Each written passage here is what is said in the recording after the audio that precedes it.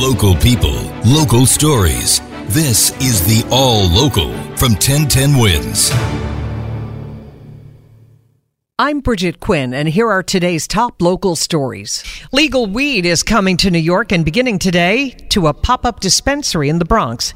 Borough President Vanessa Gibson says it's an effort to educate the public and the sellers on what pot shops will look like. We're allowing interested parties to really get a sense of what cannabis will look like.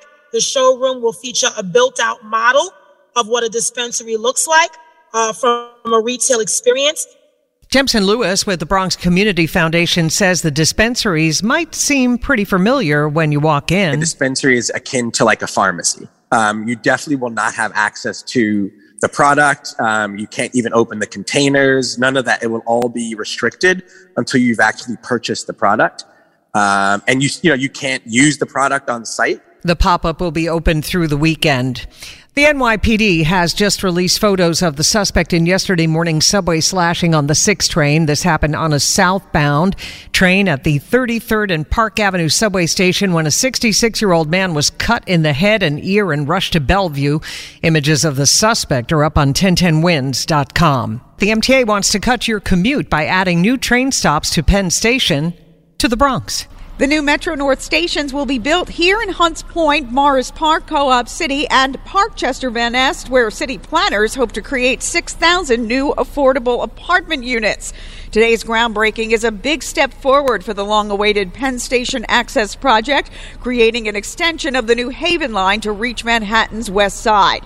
When it's completed in 2027, the MTA promises a one-seat ride to Manhattan's west side and north to Connecticut with commute times reduced by as much as 50 minutes. Marla Diamond, 1010 Wins on 92.3 FM. And if that's not enough to entice you to take the train, maybe this is the congestion pricing fee of $23 to drive into Midtown. But a New Jersey congressman is trying to stop the MTA from being what he calls a Scrooge at holiday time. Congressman Josh Gottheimer wants to cut off federal funding for the MTA or any state agency which imposes a congestion fee. It will be time to see how the MTA likes having money taken away from them. The MTA is looking at a fee of up to $23 for driving south of 60th Street in Manhattan. The congressman says that would be too expensive for families visiting the city for the holidays.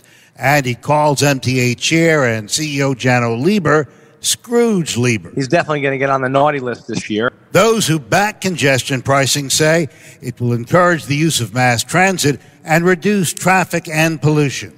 Roger Stern, 1010 Wins on 92.3 FM in Midtown. A woman in her 20s is dead this morning after being hit by both a hit-and-run driver and an MTA bus on the Upper East Side last night. The victim was at East 97th Street and 3rd Avenue at about 6:15 when she was struck by a black vehicle that fled the scene. Then the bus hit her. She was rushed to St. Luke's Roosevelt, where she was pronounced dead. Cops are searching for the driver of the black car. And this is now being called a homicide. A body found at the West 4th Street subway station in the Village early yesterday morning. A man was found unconscious near a stairwell ramp. We still don't know the cause of death. With the threat of the triple-demic this season, should your child start packing a mask to school again? It's not an order, it's a suggestion. New York State's Health and Education Commissioners urge schools to bring back masks. They believe covering up could help reduce the transmission of multiple respiratory illnesses. Right now, hospitals are dealing with the triple whammy: RSV, influenza, and COVID. White Plains School Superintendent Joseph Ricca is reminding families that masks are a good idea, but they are not required. When there are larger gatherings and there's more people around, you're apt to see more people deciding to wear a mask.